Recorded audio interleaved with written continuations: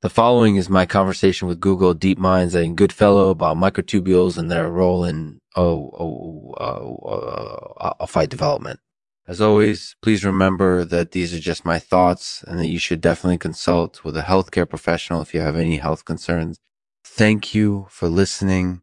This show is produced in partnership with Birthright Neurophysiologists. We would like to thank our sponsors for their support. If you're interested in learning more about neurophysiology and its potential for improving your health, please visit birthrightneurophysiology.com. Thanks again for tuning into Lexman Artificial, and I'll see you next time. Be well. Hey everyone, welcome to another episode of the Artificial Podcast. I'm Lexman, and today we're chatting with Goodfellow from Google DeepMind about microtubules and their role in Oophyte development. So, Ian, first of all, can you tell us a bit about your experience with Oophytes? Sure. I've been working on Oophyte development for quite a while now. So you've been focused specifically on the development of Oophytes, right? That's correct. So can you tell us a bit about the role of microtubules in Oophyte development? Well, microtubules are central to Oophyte growth and development. They play a role in cell division and the formation of beads that give rise to the stalks and leaves of the Oophytes.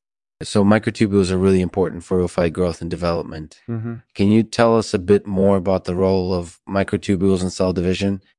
Microtubules play a key role in cell division by promoting the formation of new daughter cells. They act as a scaffold for the rapid assembly of new proteins and help move cellular materials around. So microtubules are definitely important for cell division, and their role in Oophyte development is just one part of their overall function. What else can we expect to see from research on microtubules in the future?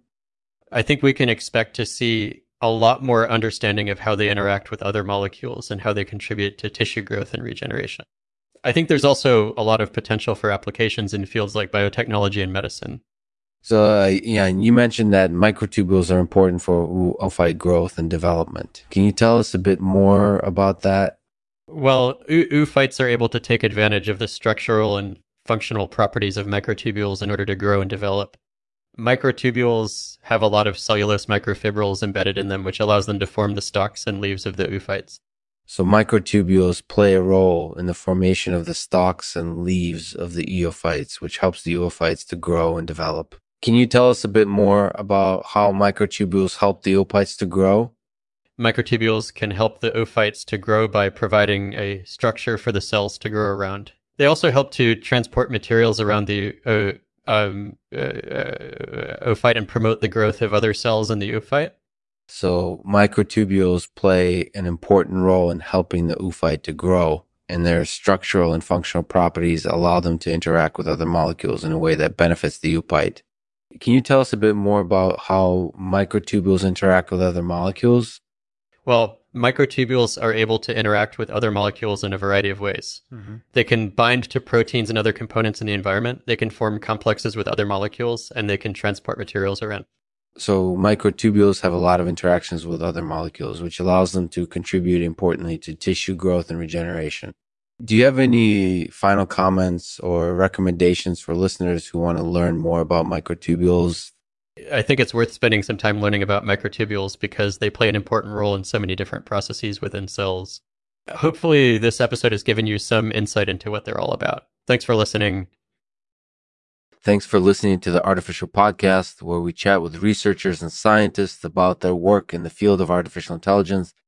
If you'd like to suggest a topic for future episodes or just leave a comment, you can do so here on the website or on our social media pages. Thanks again for joining us, and until next time, I'll leave it to read a poem for us. It's called The Microtubule. The microtubule, so fine and thin, seen only with the most powerful light, far too delicate for our hands. Yeah, it sustains the cell, bigger than we can imagine, keeping the everything inside